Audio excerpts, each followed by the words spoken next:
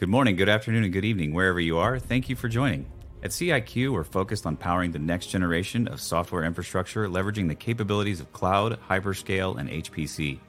From research to the enterprise, our customers rely on us for the ultimate Rocky Linux, Werewolf, and Apptainer support escalation. We provide deep development capabilities and solutions, all delivered in the collaborative spirit of open source. Happy Thursday. It is a happy Thursday. It is a wild and new Thursday, Mr. Zane. It is. Good to see you, Rose. It is very good to see you as well. Thank you, sir. So I'm assuming you saw some press release today? I know. This is very, very exciting. And I imagine that we're definitely going to have some questions from the world, specifically the Linux world, on like, what does this mean? What is it? What is actually happening? So yeah, give us a couple of details, just overarching. Sure. So high level, well, you can read the press release. There'll be more coming out about this in the future, but in cooperation with Oracle and SUSE Linux, CIQ has entered into a cooperation where we're going to actually have the Open Enterprise Linux Association. So Open ELA. That's what it's going to be called. And that's going to be a place for Enterprise Linux to have a standard for everybody to pull source code from, to actually go build your compatible Enterprise Linux distributions. Very exciting. It's a great thing for the community, and I love seeing this. I love having these large companies involved with us and helping us do this. It's very exciting. So thank you to Oracle and SUSE. Thank you, CIQ, Oracle, and SUSE for coming together. Absolutely. It's fantastic. It's really exciting. It really is so cool. So if you guys have any questions about that, you can go to our website, or you can just go to the openela.org. And there is a lot of information there. You can join the Slack channel. You can join the movement. You can ask questions, all the things. So very exciting. Very happy to have you all. That is not what we're here to talk about today. No. We're actually going in a little bit of a different direction, sort of, because that kind of like, having open enterprise Linux, right, available kind of supports a lot of what we're going to be talking about today. Specifically, we're going in the direction of harnessing AI, machine learning in high performance computing. And so we're going to get into the details of that. But I think we have some friends here. Are we adding some other people besides us? Yes, Alan in the house, Mr. Jonathan, Forrest, very excited. Thanks for being here. Hello. I simply came to this one because I know how much Alan loves this topic, and I actually thought about bringing popcorn. I'm looking forward to this one. Welcome, Alan. Hey, no, it's nice to see all of you, and I'm just here to keep you guys in line. See? I love it. I didn't realize. Thank you, Alan. I need you. Can I? Are you for hire to come to my house too and keep me in line the other days? Yeah, no, it's a great topic. It gets a lot of discussion. Why don't you introduce the topic, Zane? I'm sorry, Alan. I missed what you said. I don't think we know what we're talking about yet. We are talking about AI and machine learning and HPC. Okay, great. Your favorite topic. See? Yes. Not as much what you think about it. You just joined anyways. Whatever you guys are talking about, I love it. Let's do it. I love it. You want to introduce the others and we can launch it? Absolutely. Forrest, I feel like it's been a minute. How you doing? Great, Zane. It has been. Can everyone hear me all right? Can. Wonderful. Yes. Thank you, Zane. It's good to be back. I've been out of the office for a little while, but yeah, excited to be back in this week and excited to once again be here at the roundtable. Thank you, Forrest. Jonathan.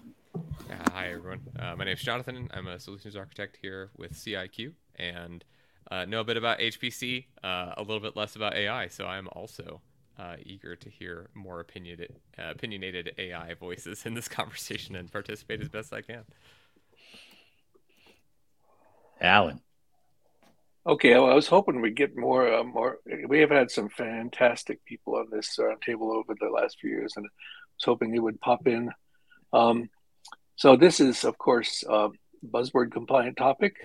And we're moments away from the mashup of quantum and AI buzzwords. So watch for that to appear on your screen shortly, right? Quantum AI startups are just around the corner, right? So what I think I'll go back to exactly what you said, Zane. What do these terms mean? What do we mean by AI? Do we mean deep learning? Do we mean generalized sorting algorithms? Do we need generative learning? Do we mean linear regression? It's all linear regression, by the way. Do we mean predictive language models? So I think the first thing we can do as a community that would be beneficial to everyone is the old high school debating tactic. You could always bring the other team to its knees by asking them to define their terms, right? So what do these terms mean? So I'll just throw it right back at you guys. What do you mean by AI? What are you seeing it play out in the marketplace as? Let me ask it that way. It's a great question, Alan. Thank you for that. So it's been fun, guys. I really appreciate you coming. We don't really have anything to debate anymore. No, I'm just kidding. I'm going to let Forrest answer this because I feel like whenever we start talking AI, I typically default to Forrest. He spends a lot of time on this topic. He enjoys this topic. So my opinion, Alan, is it's all of those things. I think it depends on what part of that thing and what part of HPC are you looking at doing at that moment in time. So I feel like this could just be a never-ending conversation, but I'll let Forrest have at it. Overall, I would say AI is a pretty broad definition in general. Like you said, Alan, are we including these, kind of sophisticated, framework-based AI models that are built on something like PyTorch or something like that? Or are we looking at more, the use of mathematical models? Like you said, it's all regression in the end. I tend to define AI as being the genuine creation of one of these, model-based architectures in some type of framework. So whether you're building, one of these perceptrons, one of the more modern types of, large language model, GPT type things, I kind of overall just refer to AI as that catch-all of these specifically built, usually layered to some extent, neural network type architectures that are a little bit more than just taking a bunch of data and applying, a few different statistical models to it and kind of seeing, what you can predict with that. Overall, I would say AI comes down to having that, neural net-like architecture where you actually have some type of, you can go really deep with this, but, you've got activation functions, you've got neurons, you've got 1,000 different ways that people do that type of thing. So overall, I kind of, look at AI as that layer-based creation of some type of potentially autonomous agent trained on a specialized corpus of data for some type of purpose such that it can make informed decisions on its own. So that's kind of what I would say. Machine learning is a little bit included in there is more so, I would say, on the statistical side of things than it is the creation of artificial intelligence. But I know some people kind of lump those a little bit more together.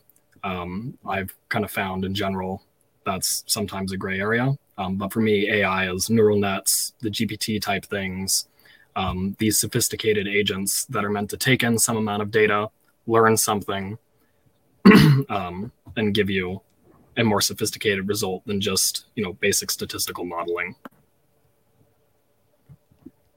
Jonathan.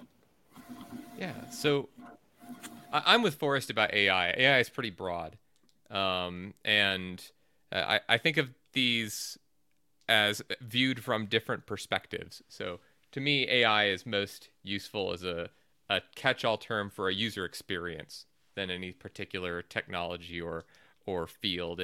it's computers that are trying to interact with us, with the users of the computer, like another person would, let's say. So you're talking with an AI chatbot, and your experience is more similar to speaking with another person than you might otherwise expect from a machine. Things like that. I'm a systems guy, so where I look to these terms is to help me differentiate different parts of systems architecture. And so my definitions are less accurate than they are useful to me. So when I think of HPC, like if you just pull that term apart and you're like, any high performance computing system, that's not useful to me. But when I think of HPC as that culture of computing that grew up in the kind of national lab space and the university space that kind of distilled itself down on something akin to a Beowulf model with a high performance interconnect and MPI, things like that. That's what high performance computing is to me, is distributed memory, fast interconnect, running a process across multiple system images. And so for me, when I think of machine learning, I'm less concerned with the actual machine learning, the application, and more they're the guys who actually use the GPUs I installed. And so that's most of where it begins and ends for me. They're also the guys that tend to fill up my storage, but then don't use my interconnect. And so that's where it breaks down for me, is less like, that's not a useful definition of machine learning to anyone except for a sysadmin who draws the line at, well, the application does something, but what I know is it makes the GPUs get hot and fills up my storage. Great. Okay, Alan. So, I think there's so many directions. Thank you. Those are the answers I wanted, and I think they're accurate. The problem I think we have to face is that we have to be aware of the fact that we're the folks with a hammer, that in the proverbial, when you have a hammer, everything looks like a nail, right? Some people come along and say AI, we say HPC, right? So, you want HPC. So, we have to be sort of careful what they want. What they seem to want is machines that think. And so this leads me to what Zane was expecting me to say, my oft-repeated, but I think still accurate statement that there is no AI.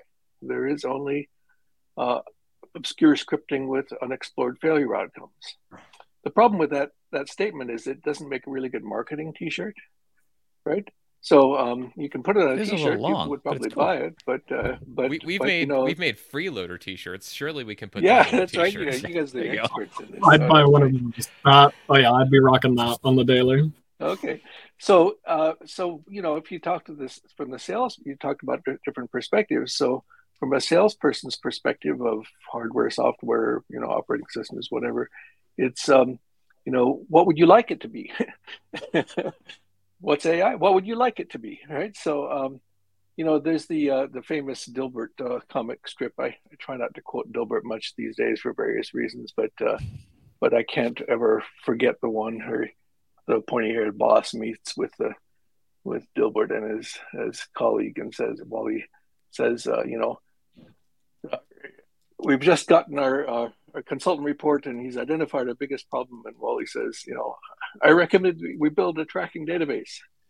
And Dilbert says, we can put it on the network. And the boss says, would you like to hear what the problem is first? That's awesome. We're sort of in that situation. What would you like it to be? Well, and the reason is it is a set of technologies, not a single technology. Sorry about that. So I'm just going to let that ring and let the rest of you talk. I'll just point that aspect out, and then we can. Oh, Fernandez here. Good. So yes, now we can talk a little more technically about what are the ingredients of AI and why we end up applying HPC to them. That would probably be a useful direction. Thank you. Welcome, Fernanda. It's good to see you. Hey. Hi, everybody. Hi. I'm just listening. I don't know what's happened so far. I was double booked. No, it's fine. So we're kind of discussing what is everybody's view of AI, ML when it comes to HPC. So what does that mean to you?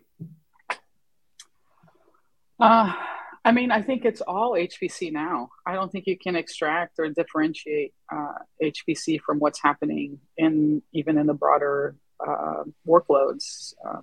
So they're all scaling now. They're all using GPUs. They're all doing really large data sets. So I don't think there's a difference between AI and HPC because I think it's all becoming HPC.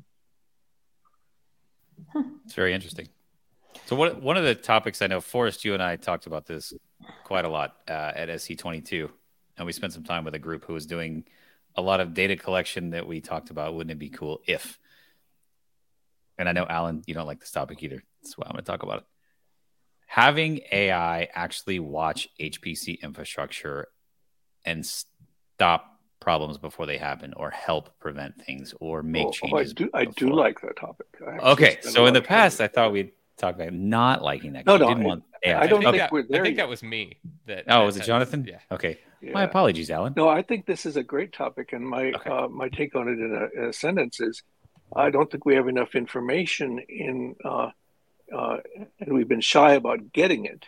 And so a lot of my work in our industry university cooperative research center has been drastically expanding the amount of monitoring information we get in a useful way. We had a supercomputing talk. I'll put a link up. But yeah, 2 or 3 orders of magnitude more information from the baseboard management controllers. So you can do things like watch memory power and CPU power separately on tiny fractions of a second time scales without ever instrumenting your code. What we work, what I like to say is we work on precursors to AI. You can't actually do, anything really intelligent if you're only monitoring something once per second, right? Then the question is, what do you instrument and how do you get the data in modern clusters? Yeah, so I'll find a link and put it up. Thank you. Forrest, I don't know if you remember when we went and spent a little bit of time having this discussion and the amount of data they were collecting. I feel like it was like 66,000 pieces of data they were getting every second, something like that. It was some per minute gigabyte rate. It was a lot. Shocked to see or to hear about. Yes. Yeah, I agree with that one completely. Just like you say, precursors to AI, the biggest, we have the model and then you have the data set, and one isn't particularly useful without the other. And so without, some massive corpus of data to actually look at that, like Alan says, gives us, high granularity of what actually happens on a system that some type of agent can look at, try to determine trends from, learn how to optimize a system based on. This is kind of what stalled AI in general, as I understand, for a while. ImageNet and things like that were very big because they were some of the first times where people had collated all in one place, large, for example, tagged data sets of images and things like that people could just go and use for AI. So when those kind of things started to come around, we kind of saw this explosion of, image recognition and things like that. And so, yeah, I completely agree. There's a lot of metrics and data that are left to be able to effectively collect on a system that we would need to have extremely large amounts of. I mean, the basic corpus of data that the GPTs are trained on, they call it the pile, which is this big, huge bunch of like random web, like Stack Overflow, Wikipedia, stuff like that. I think it's like 770 gigabytes or something like that. So you can imagine, in flat text, if we can find interesting ways to compress down, the specific types of data that we're pulling off of an HPC system, you can imagine, the sheer amount of data that we would end up with there at certain levels of granularity. So, a huge problem at the moment is there is no massive kind of organized corpus of metrics and data and things like that something could actually look at and be trained over. Yeah, in addition to the link that I supplied, there's the toolkit called Like I Know What I'm Doing, LIKWID, Liquid. And that group has put together an astonishing variety of tools and features. We're working with one of the vendors on instrumenting MPI code in a more natural way. again, without interfering with the code. You don't have to compile anything, and you just use Linux perf and MPI tracking. And so we can do things like, many of the things you'd have to normally dive into TotalView and do. So let me wind back, though. My criticism about AI is that, and the reason I say it doesn't exist is that what we have in general are things that can be trained. Everyone feel free to disagree with me, but they can be trained on pre-existing data or models and used to predict the next most logical outcome. In the case of languages, you predict the next most likely phrase or sentence, whether or not it actually makes any sense. So there's no thinking behind it. That's my criticism. Same thing with art. You can train it and it can make art, but it's basically just plagiarism as a service, right? So, so I don't think we are anywhere near actually getting machines that think. But going back to what you said, Zane, I think that problem is highly approachable. Machine learning-based steering of computational codes has been a positive influence on those codes in a long time. Think about minimization algorithms. You can write something to try to approach minima, or you can throw machine learning at it. And the latter approach, when you have those constrained problems, it's eminently sensible. People write code with AI these days, and we even have a whole major repository framework that does that, steals your code and gives it to other people. But I want to come back to that, Alan, because I think it's an interesting topic and kind of diving in a little bit to what you were doing and having to not instrument code. But I want to get Fernanda's opinion on this too. Are you comfortable letting AI make decisions on your HPC cluster? Not if it's a production system. If it's a research system where, a few jobs get lost and they have a 24-hour, cap on running, sure. If it's something that I'm running some, week-long computational chemistry code or running something that makes planes fall out of the sky, then no. No, I agree. I don't want that either. So I think we do have a couple of questions. I'm going to go back to Alan's. If I can touch on something Alan said there really quickly. Yeah.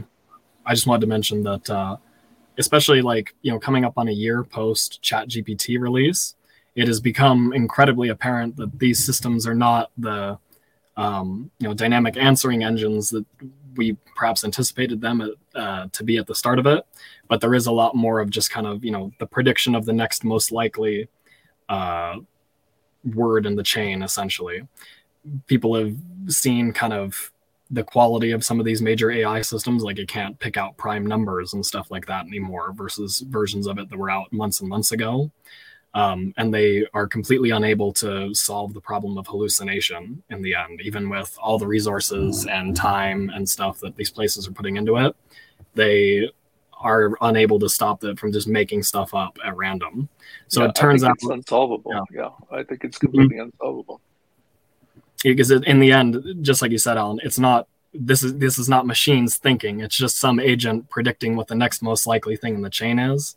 The big misconception is that these things don't know anything. They just know what a lot of people have said about something in a certain case. And so, yeah, I just wanted to say I completely agree there. There's not really genuine thinking. It's, sophisticated Markov chainers and stuff like that, essentially, in the end. Yeah, you could point that criticism in both directions on the AI-human boundary, right? You have to keep in mind that the stuff that we're being trained on comes from us, and we're not exactly a source of truth ourselves, right? So, thank you. True. Well, I was present company included. That's the way that I think. I don't know how you think, but I only have access to what I have, seen, heard. We're a source of chaos. So we do it. Not a source of we truth. do it already. I mean, we're writing script. I said it's obscure scripting with unexplored failure outcomes, right? So we've been doing, hopefully a little less obscure scripting with hopefully less obscure failure outcomes for a long time. This is not new, right? We're applying some predictive and neural net based, machine learning techniques to it. So, I give the example of hierarchical storage management. We've been for years, the problem has been in place, and solutions have been fielded to make sure you fetch the right data for the next part of the calculation. So it's not that different. But the question is, let's go back to the original thesis of the webinar, right? Is AI useful in managing HPC? I think absolutely yes. But is it AI in the sense of machines thinking for you? Arguably, no. It's an interesting take on that, Alan. Thank you. Fernanda, do you have something you wanted to add? I saw you come off mute before. No, I was saying that we're a source of chaos. We're not really a source of truth. And there's not a lot of people spending a lot of time rebalancing data. We're still especially now in large language models, we're still in the realm of dump everything and the kitchen sink into something and hope it comes out. And until we start to refine our data and rebalance our data, we're not going to get better answers. We're just going to continue to see the kinds of answers that you would expect if you asked, 1,000 people on the street. Absolutely.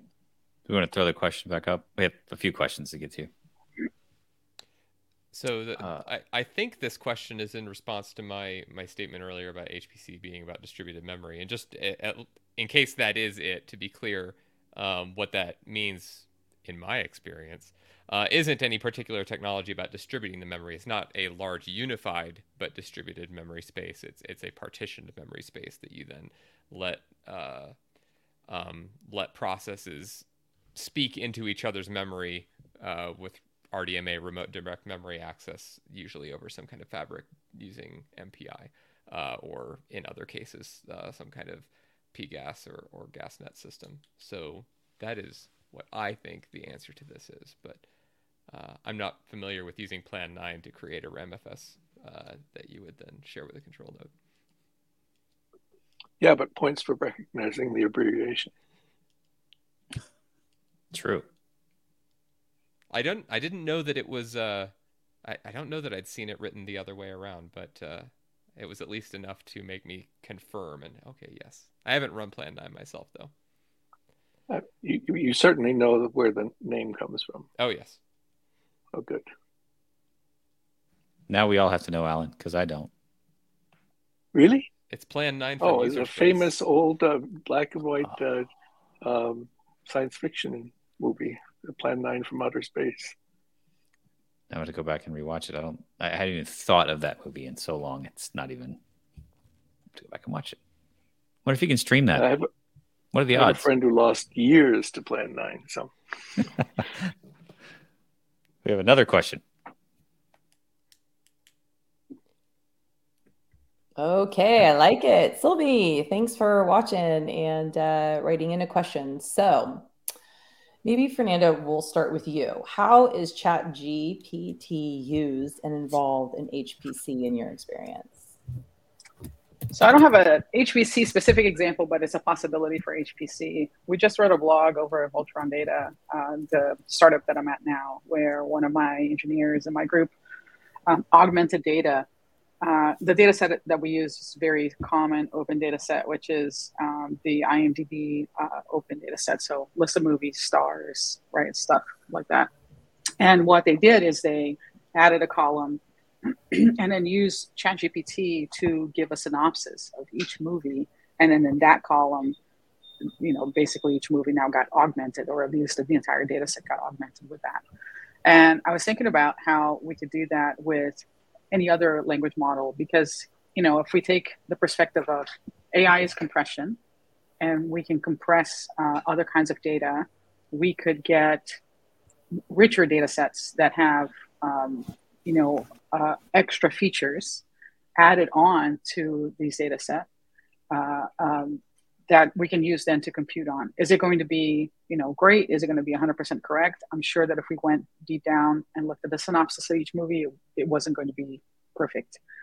But it's a preview of what we can do with augmenting data sets, especially data sets that have been historically lacking. I can think of examples in projects that I've been in healthcare where you have missing data Maybe those data we can have a better model by completing some data with like demographic information or address or city, some sort of expectation of where that person might live based on other things that are within those data. So maybe we might have state missing, but we have the city, stuff like that.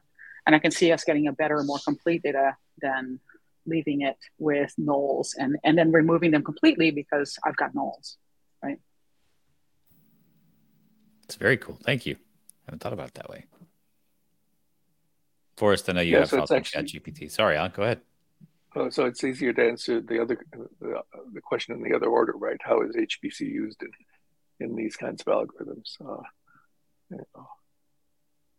Going back to so how is it used? The sales technician's response, how would you like it to be? So what is HPC's role in ChatGPT right now? Forrest? It would be everything. Yeah, bulk processing, right? Yeah, I mean everything. It's ChatGPT exists probably in some way, shape, or form as between 1 to maybe half a dozen single files sitting on some system out there that something is running inference on, and that file is almost assuredly created, that model, based on heavy computation on GPUs. You can look at their partnership with Azure, I think, to bring more cloud computing into that whole project. Another example that's not GPT related, but just is kind of emblematic, is that Tesla runs a 5,000 node HPC system called Dojo with a whole bunch of custom silicon that they have in it called the Dojo chip that just sits there and dedicatedly trains AI. So at the moment, not only are we seeing the massive repurposing of things like GPUs, when we have, 16 cores on the system, it's much more efficient to not be using, multi-threaded, pipelined, highly sophisticated CPU cores to do tiny little, basically multiply sum operations over and over again. It's much more efficient to do the thousands, millions of those that we need to do on the thousands of cores in a GPU. And so the GPU, like you said, Alan, has become this kind of generic computing device for a lot of different workloads, not only just AI, for all kinds of different workloads. But something interesting about AI is we're seeing a lot of development, like novel engineering in HPC, around creating devices beyond the GPU that are ultimately a GPU-like architecture, a whole bunch of little tiny cores sitting on a chip, but that are essentially dedicatedly made to just train AI. And so overall, we see, like I said, the GPU has become, the de facto standard in the AI world for what you do your AI training on. And those are mostly involved within the purview of HPC systems. And like I said, not only that, but the entire industry of HPC is in a technological renaissance at the moment, trying to build the Cerebrus, the Habana, all these different dedicated little AI chips. So it's just like it's huge. It is. The industries are completely intertwined, like you said, Fernando. You can't really differentiate the two of them at this point. Everything AI that you see is powered by an HPC system, ultimately in one way, shape, or form. Right. We should probably make the distinction.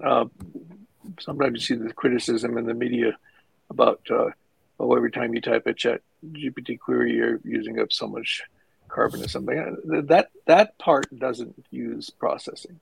It's the part you're talking about, Forrest, which is the training and the inference and the developing of the models, where a lot of computer science goes on. People, run on our GPUs to develop these algorithms, and then when they get a good one, they think they train it. So when you actually just type a query, you're not burning a lot of carbon. You're just basically doing a web search among a database search in the results. So you shouldn't feel too guilty about asking it to draw a new picture for you or something. Thank you, Alan. Jonathan, before I ask my next question. Yeah, I don't have much insight or experience in how ChatGPT is used in HPC today. I mean, we've done mundane things like using it as a glorified search engine for config file syntax and things like that, or helping us to develop containers in containerization languages that, or definition languages that we have maybe less experience in. But that's pretty well understood. I did have one idea though, as the conversation was happening. So I acknowledged I've been critical is probably too strong. I've been skeptical of attempts to use general machine learning for fault tolerance, or sorry, like fault prediction and failure prediction and avoidance in HPC systems before. Not because I think it's a bad idea, but I've seen multiple projects targeted at that and none of them come to anything. And I do think, like Alan said, it's largely a data issue. But in my experience, it's also just been a putting the right people on an issue. I've experienced it as a side project of a systems team, or a purely academic experience that's not collaborative with a systems team. So I think there would be value in continuing to pursue that either at a commercial level as a product, or as a joint research effort that has a bit more interaction than I've seen before. But I was thinking, we mostly experience GPT and its ilk as a conversational system, or at most it generating something that you would generate and now you don't have to. But I would be interested how effective it would be, and I don't know, I'm not an AI researcher, but I would be interested how effective it would be to train it on machine log data, or maybe even machine telemetry data, and then have it predict future log telemetry or log data, and then use that prediction to highlight divergences from the expectation. And I think most of these systems, most AI systems, are best thought of as a tool to enhance, an existing operation, something operators will do. And there's so much data. If you get all this telemetry data out of a BMC, like Alan was saying, and now what do you do with it? You need something that's going to help call out the important information out of that. And that's what I would be really interested to see. Not necessarily for it to take automated action, though maybe eventually that would make, there are some areas where that's already happening. But at the very least, to start maybe as an evolved grep that's showing you these are the things that diverged from what we expected, or that, more than some error bars expectation on either side of it. These are log messages that are divergent from the norm, and someone needs to take a look at them. That could be really interesting. Yeah, I That would think be very cool. the general statement I want to make about that is, if you have a closed form system, I don't know exactly how to phrase it mathematically or with that kind of language, but if you have something that's a closed form, like Forrest mentions, writing set and awk scripts, think anything like that where there's a complicated step to be done, but it's completely within a set of existing examples. Or in your example, it departs from the existing examples. Those, I think, are solvable problems, and that's where I think the short-term win is. Fernanda has been typing in our chat, and she made the interesting point that AI is basically compression. You want to expand on that, so to speak? I think that's the thing that gave me a light bulb moment about 3-4 years ago, when somebody mentioned that AI is compression. And then there was actually a chat in our company's Slack, where somebody had presented a paper just this year, not just a few months back, where they had used gzip as essentially their model, and they were able to query it and do things with it as if it were an AI model that they built. So interesting that that we keep talking about AI as some sort of revolution, but I think in the end we're going to find it's a lot simpler than that. It's just trying to get things closer together and just go on in that next little node in a graph, and it's just a really giant graph that we don't know what it looks like inside, but it's able to just kind of make leaps and bounds in those little nodes and in a giant graph, and then tell us an answer. And whether or not it takes a wrong path, sometimes it just it depends on the kind of prompt that you put, or even how you word your prompt will take you a different path altogether. So Fernando, are you saying that this is going to be like virtualization was, and then containerization was, where we were doing it on mainframes years before we had any kind of virtualization, right? But it's the new thing. It's the new thing, exactly. But I think, I don't know, it made AI to me feel more mundane. It's just a fancier way to do compression that's not a deterministic algorithm. Thank you. Do we have another question that came in?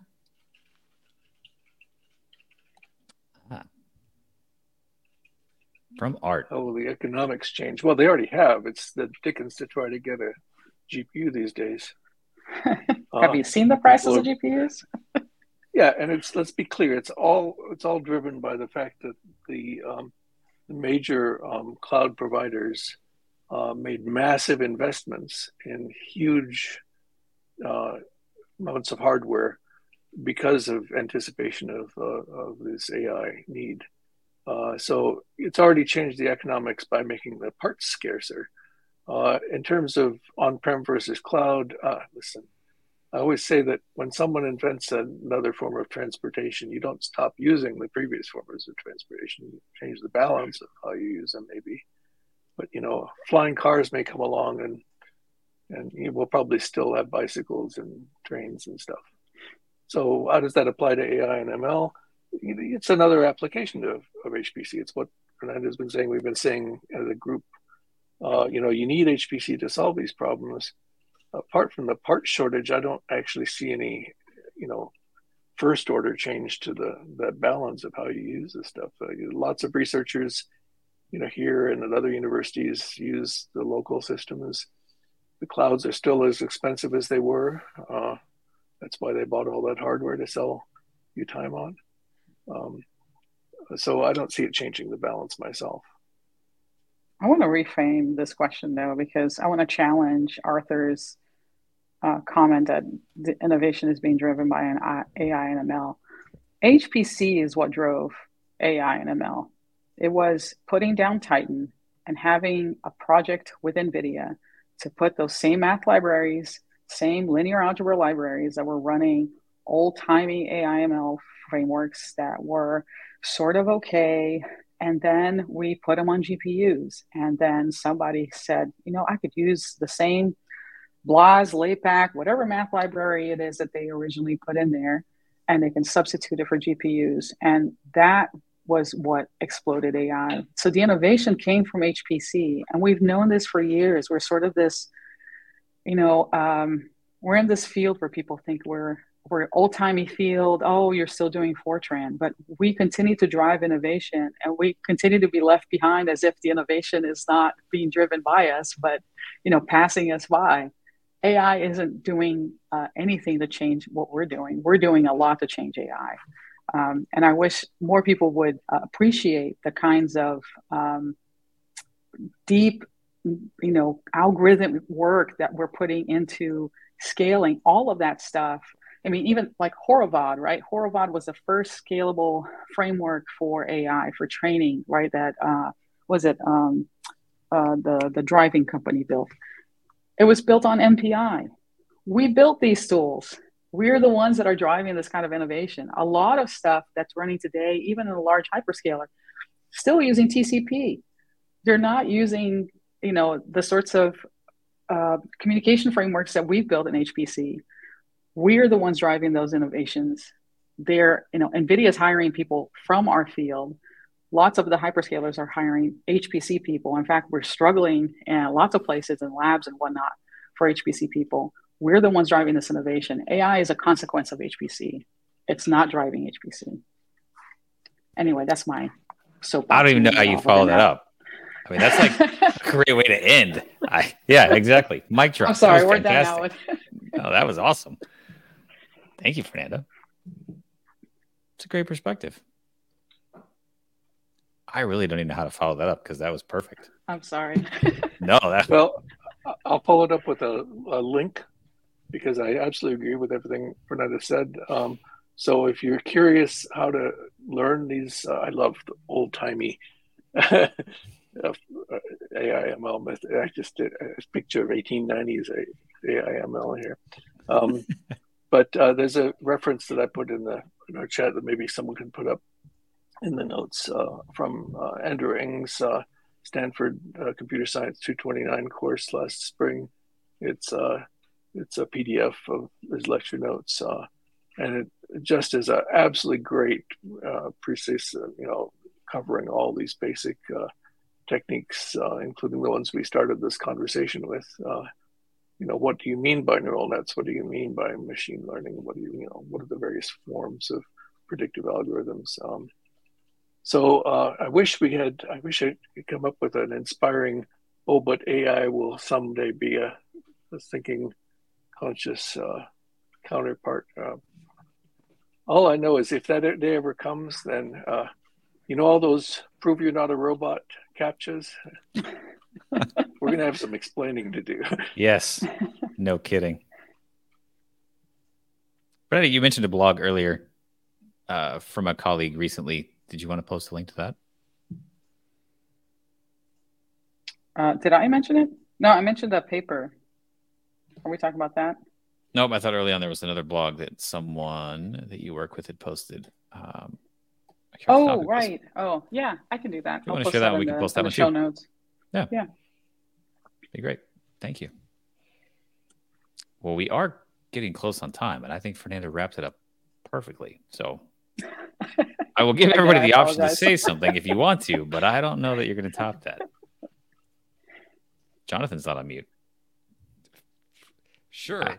So the only thing that's kind of still resonating with me, Alan has challenged here repeatedly the kind of notion or what we expect of AI systems that we build and how we conceptualize them and what they're capable of. And this is a little bit off topic here, but I like to use that as a reflection of what we're actually doing when we think and we conceptualize. And the more capable we make our machines, the more we understand about what it is that we're doing that's different. And I look forward to continuing to be challenged in how we think and conceptualize the world as we compare it to the machines we build. I think it's a really interesting opportunity to learn more about ourselves. Thank you, Jonathan. Anyone else before Rose wraps us up here? No, thanks for letting me start with my criticisms, because I think it allowed us to go in the direction of what is it actually good for.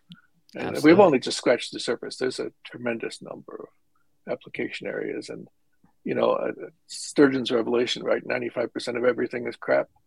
So yeah, 95% of AI is crap, but that's par for the course. Right? So we're looking for the good stuff, and there are lots of very clever people doing really great work. I don't want to diss them at all. Absolutely. Good point.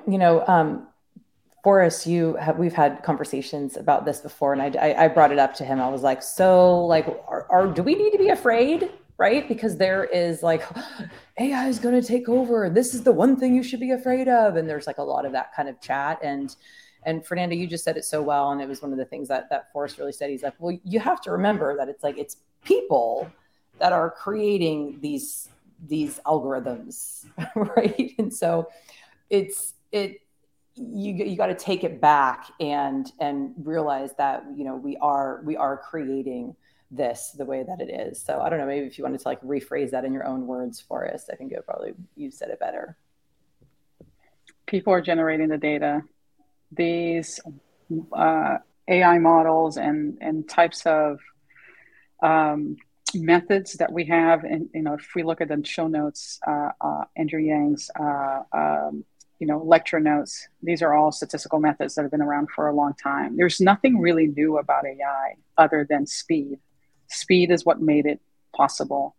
The increase in memory is what made it possible. The capacity of systems and nodes is what made it possible. Even the interconnect can be slow right now, and it's still making it possible. The slight speed up, data collection ability, digitalization of data. That's what made AI possible. There's nothing really new here. It is a convergence of many things that it makes it more possible today. So I think we need to be a little bit less scared of AI, a little bit more skeptical that it can give us any new insights or new innovation. It might speed up the innovations that would have happened anyway. I agree completely. It's mostly an imitation engine in the end. And just like, Fernanda, a lot of these techniques have been known since like the 60s, 70s, 80s. They were researching these things. And it's only just been with massive storage and computation that we've been able to actually research and act on them. So yeah, like I said, in a post 1 year after GPT or so, ChatGPT is out. We're all still here and stuff. So yeah, it's definitely not, the boogeyman that it's turned out to be. Like I said, it's mostly just collections of techniques that we finally have the resources to be able to apply to in the end. But we could get innovation if we can get better data. And that's the next level. Right now, it's dump everything in the kitchen sink. Next level is going to be more discerning about your data, be more discerning about the balance of your data. And again, to reference again, Andrew Yang, and I think I referenced him the last time I was here, is his whole premise now, his whole startup now is better data. That you don't need behemoth models. You can do better with smaller data sets, and you can actually do a lot better in terms of supporting, say, industrial applications where you have very low signal to noise ratio. Then let's move on to the next stage. Like, the novelty is great. We can chat with these robots and sound pretty human, but let's move to the useful part of this stage now. True. Take that. That's a quote. We're going to make that into a little short. Shit. Yeah, like all kinds of t-shirts coming out of today. Yeah, a lot of t-shirts. I think a lot of nice snippets for your little snippet series. What do you call it? You can the shorts. The shorts. The shorts. Yeah, they're great. Yeah. Snippet series. I like that, Alan. See, we just are on fire today. Keep going. Oh my God, you guys. Thank you so much. Super fun conversation. I know that we could probably talk for another few hours about this, but appreciate your time. Thanks for being here, and make sure that you like and that you subscribe.